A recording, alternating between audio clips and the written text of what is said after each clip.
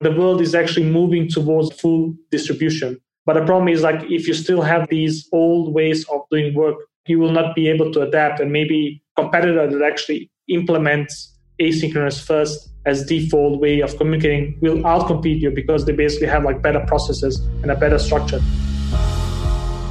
There's a revolution taking place right now. Talent and intelligence are equally distributed throughout the world, but opportunity is not. The talent economy, the idea that at the center of work is the talent, is the individual. Companies today face a global war for talent, and high-skilled talent is demanding flexibility around the way they work and the way they live. This podcast brings together thought leaders, staffing experts, and top freelancers to talk about the evolving nature of work and how companies can navigate these changes to remain competitive, drive innovation, and ensure success.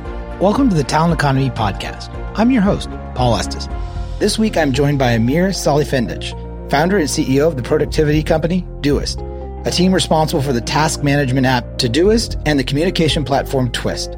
Over the past decade, Todoist has grown completely organically to become one of the world's most popular to-do apps with nearly 25 million users and translated to over 19 languages.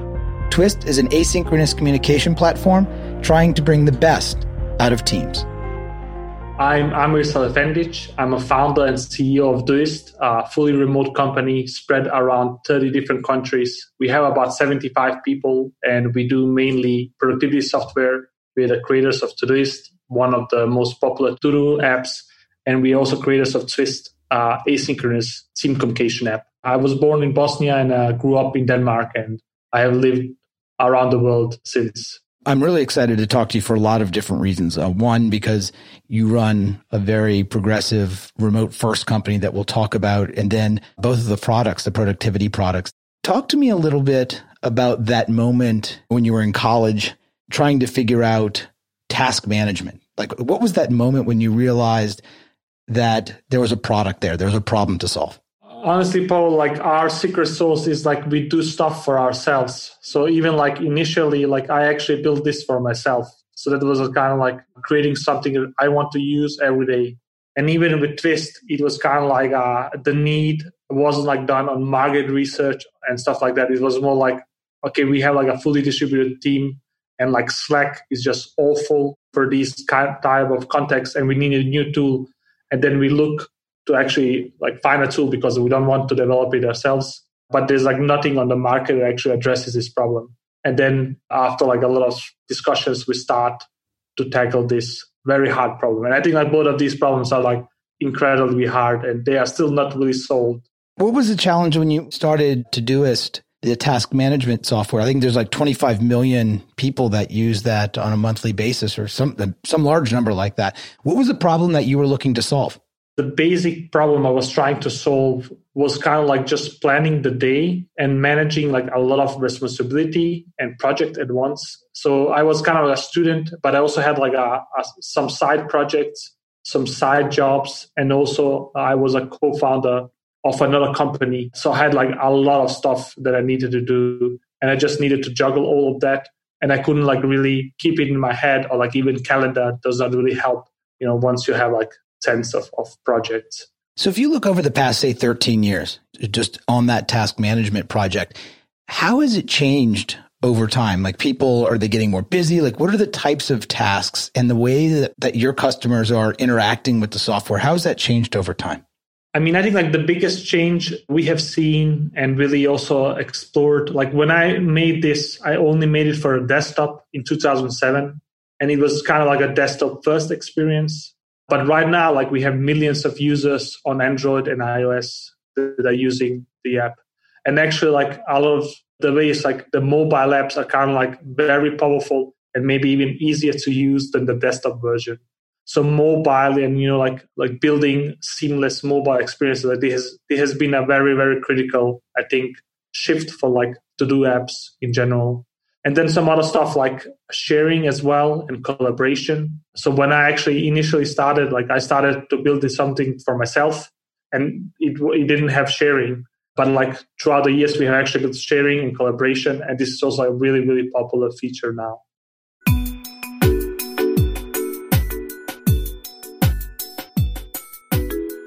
Let's shift gears a little bit to the current events and what's going on. What are you hearing from users and what their needs are that may have been different than, say, 2 months ago? Honestly, I think the current biggest issue that I can see is that the practice that people are doing of remote work is kind of very broken. So it's kind of like the thing that we did initially, which is basically like adopting a real-time tool and then also like doing a lot of meetings. I think like this is kind of like an anti-pattern to actually, make fully distributed work or even like, work from home work. And I don't really see this shift in the market. So people are not really aware that they actually need to change how they work and they need to adapt it to like the remote environment. So basically what was more like what I see and hear is that most people are just like stuck in these Zoom calls all day long. And then like, on top of that, they are also part of like real-time chat such as Microsoft Teams or Slack.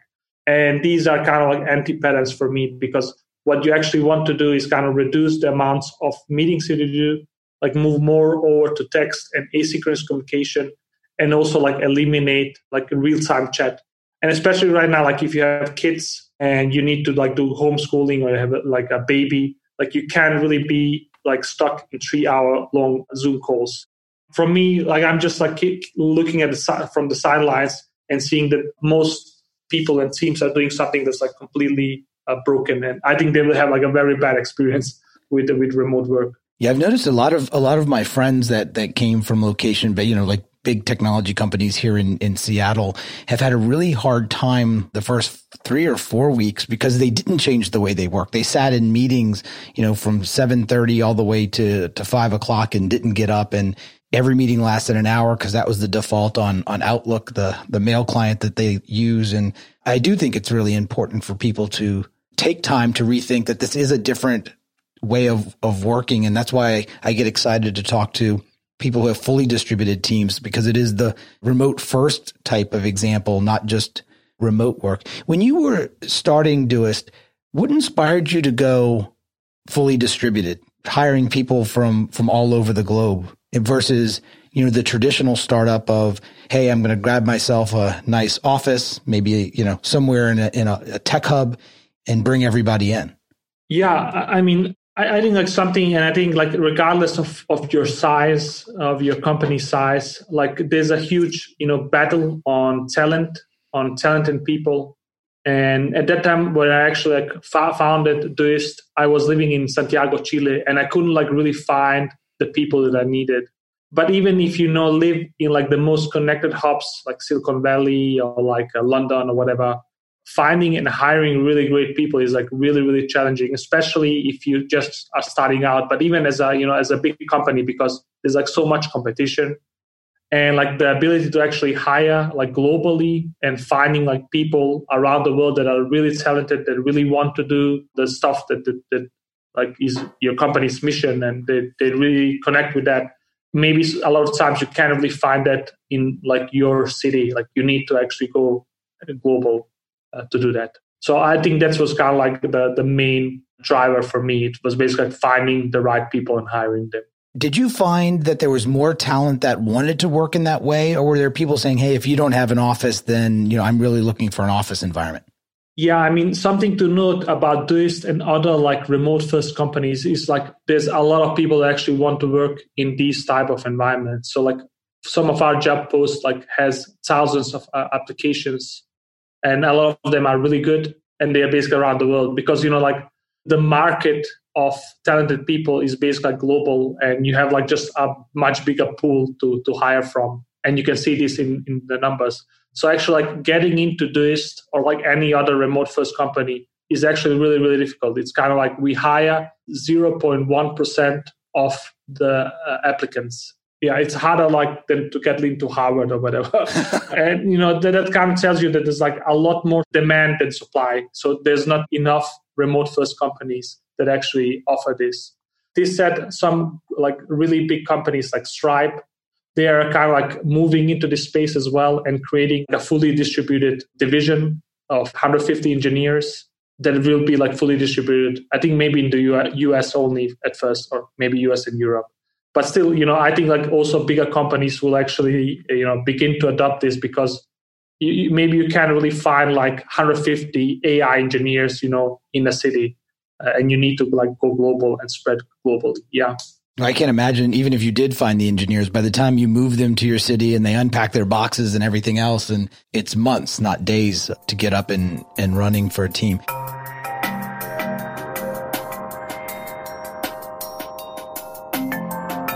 You've used a term a couple of times that I want to dig into because I know it's important to you. Remote first versus maybe a remote company or remote work. What does remote first mean? Yeah, I mean, honestly, I think like remote working is kind of like spectrum. So like on the light end, you maybe have like some people working from home a few days per week.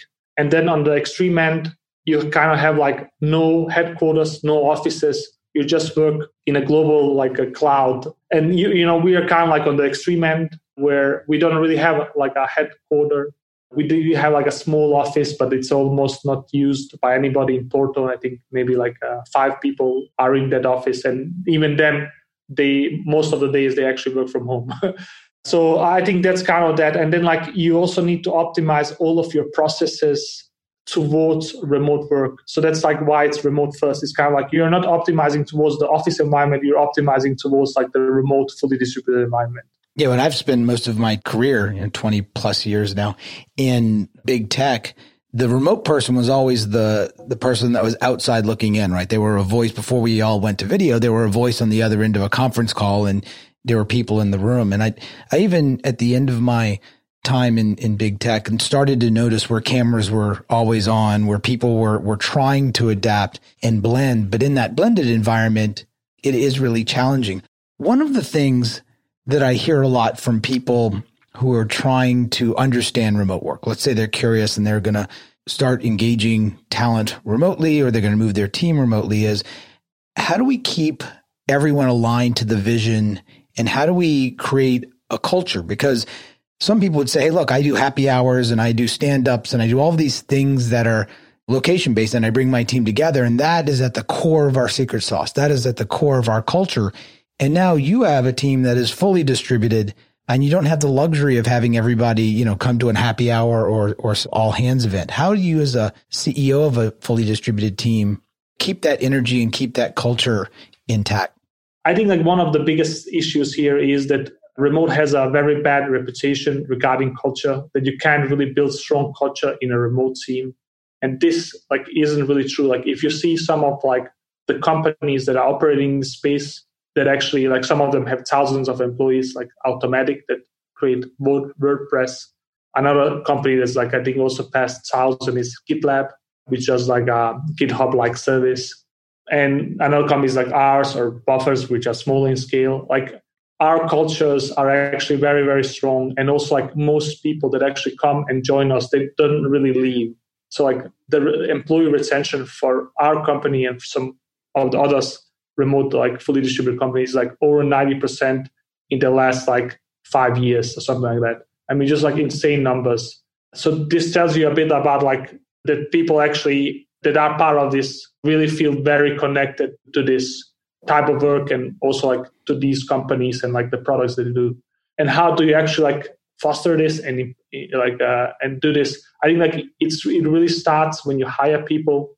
So for us, like we really want to hire people that really care deeply about the stuff that we work on, which is like task management and team communication. So if people don't really feel motivated to do that, we don't hire them. While maybe like if you are maybe not restricted, or like you are restricted to a certain city, then you maybe can find like engineers that only care about task management, But for us, like given that we have like a global pool, we can just find those that like are really great engineers and also to work on task management problems.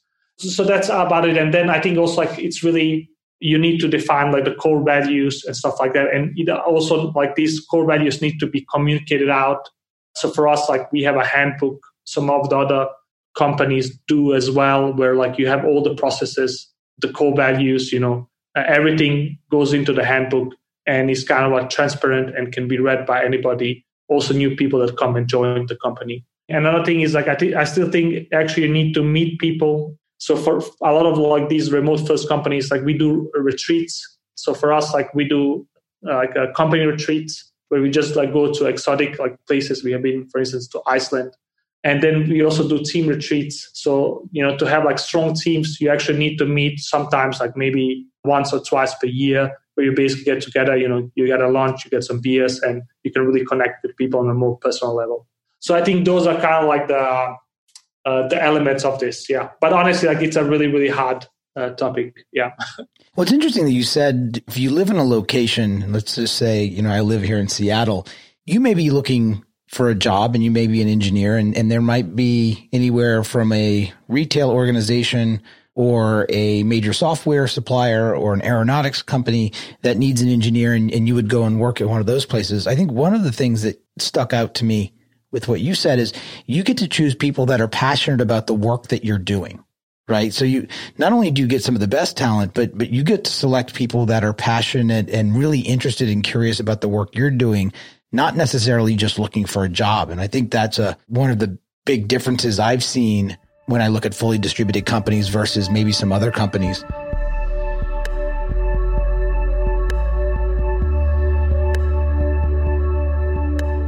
Tell me a little bit about when you realized that Slack wasn't being helpful to your team. And tell me a little bit about the product you created, Twist. For me, as like a leader inside like a bigger or growing company, a problem with Slack and also like Microsoft Teams or any other like real-time chat tool, it's kind of that you need to be connected a lot of times and people expect answers fast. So for me, like, given that we had a lot of time zones, I could basically work all the time, and I always like have a fear of like missing something critical, like having somebody being blocked without helping them, or like feeling that I'm setting like a bad example for the others by not responding, or like, so this created like a lot of stress and anxiety. Like, the fear of missing out was like really real, and it was a huge problem. So like, I would basically wake up at like 4 a.m. and check, my phone to see like if there's any messages that were critical. Or even worse, like is like in these type of environments, like if you're not online and a discussion happens, once you get online again, maybe there's like 2 other discussions that have been done in the meantime, and you have basically missed out of like contributing to that. So all of these things were like very, very bad. You just kind of created like a very stressful environment. And we thought like there's a better way to do this. And we already like kind of knew this way. It's like how most of the world currently mostly communicates. It's like email, but email also had like huge amounts of problems. So, like anybody has used email for like team collaboration knows that, like everybody kind of has their own like inbox, their own like thread. You can't really link to anything. You can like react or use like Giphies or whatever else like you want in a modern communication tool.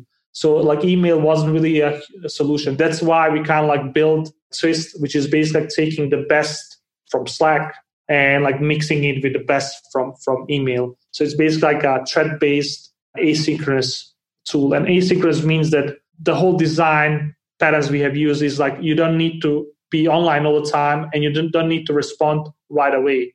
So in Twist, like it's kind of natural to just like you can go off for 2 hours, come back, and then respond and handle the messages. And also some of the messages, especially like threads, are a lot more like emails. Like they are not one-liners. They can be like a bigger text. You can also include images and like documents and stuff like that. So they can be like very rich. And this is also very critical. Like in remote first environments, is you actually want to provide a lot of context for people. So when they actually come online and need to consume that, they can kind of just like tackle that. And for instance, for engineer and designer, like designer would actually do a lot of the work, deliver that, so the engineer can actually start working on that without any blocks. And then they are maybe like in whole different like parts of the world, and they can still make this work. How was it with your team when you had this realization that, hey, Slack is in many ways distracting in real time, and it creates a lot of anxiety, I guess, in an organization, and you started building Twist? Did your team lean into it and everybody was on board with this new way of working?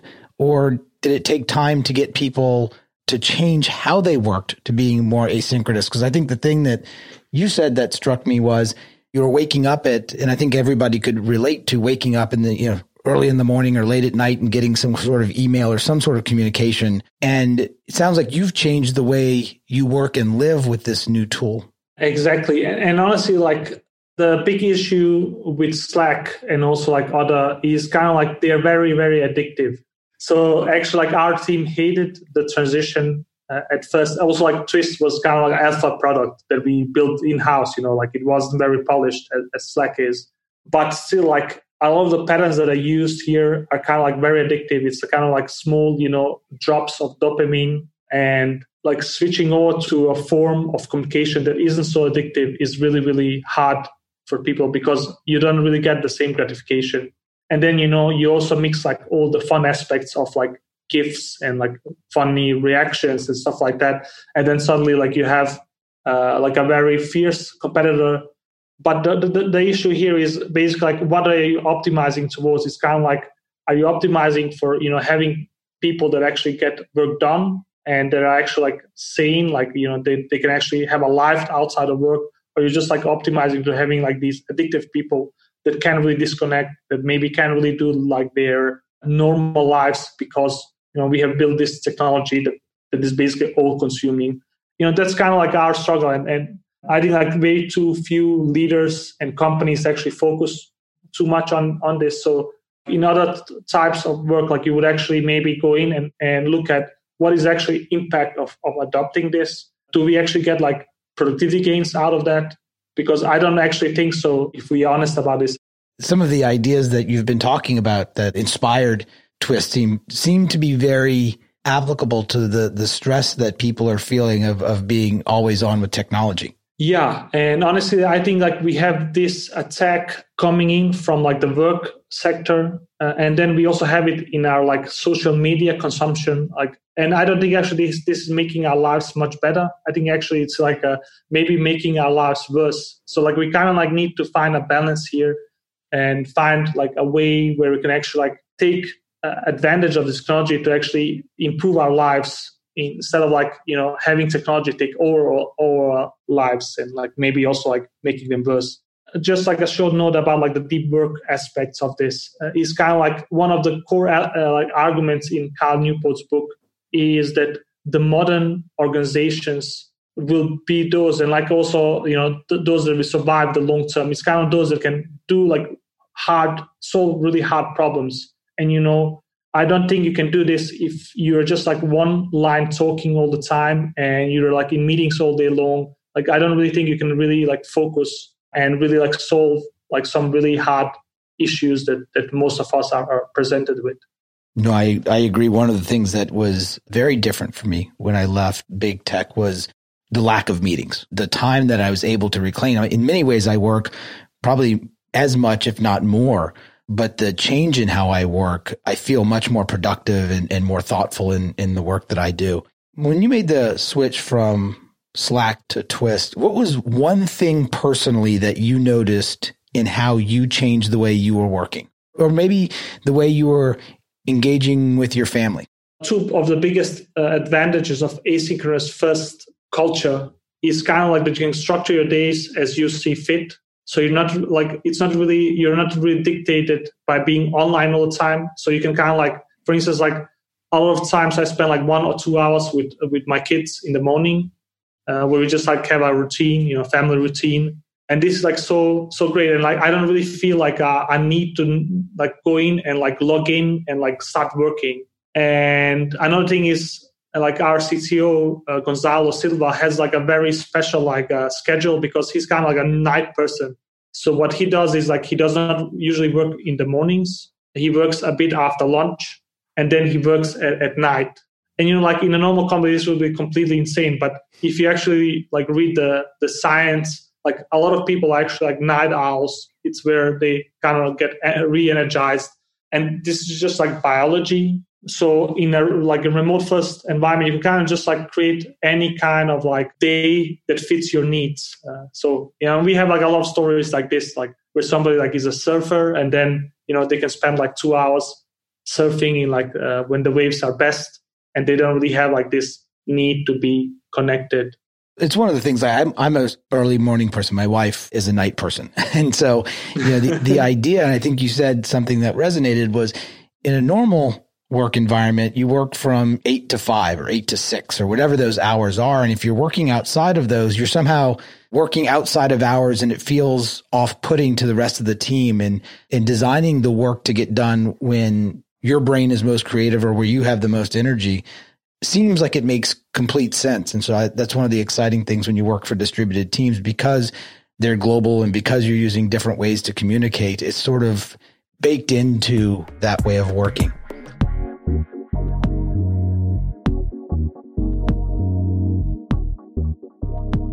If we looked to 2021, things are rapidly changing in the way we work and the way companies try to figure out how to be resilient. What do you think are one or two of the major things that have shifted in the way that we work and in the way we live?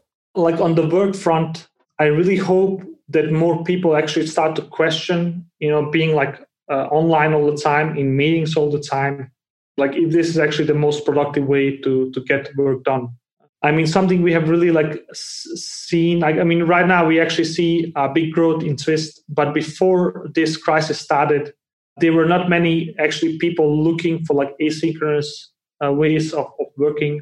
And I think once more people experience, the stress and anxiety and fear of missing out, using these real-time tools, they will kind of begin to question and, search for better ways of actually doing this. And maybe, these extreme companies such as ours, the kind of fully distributed around the world, could actually be an inspiration.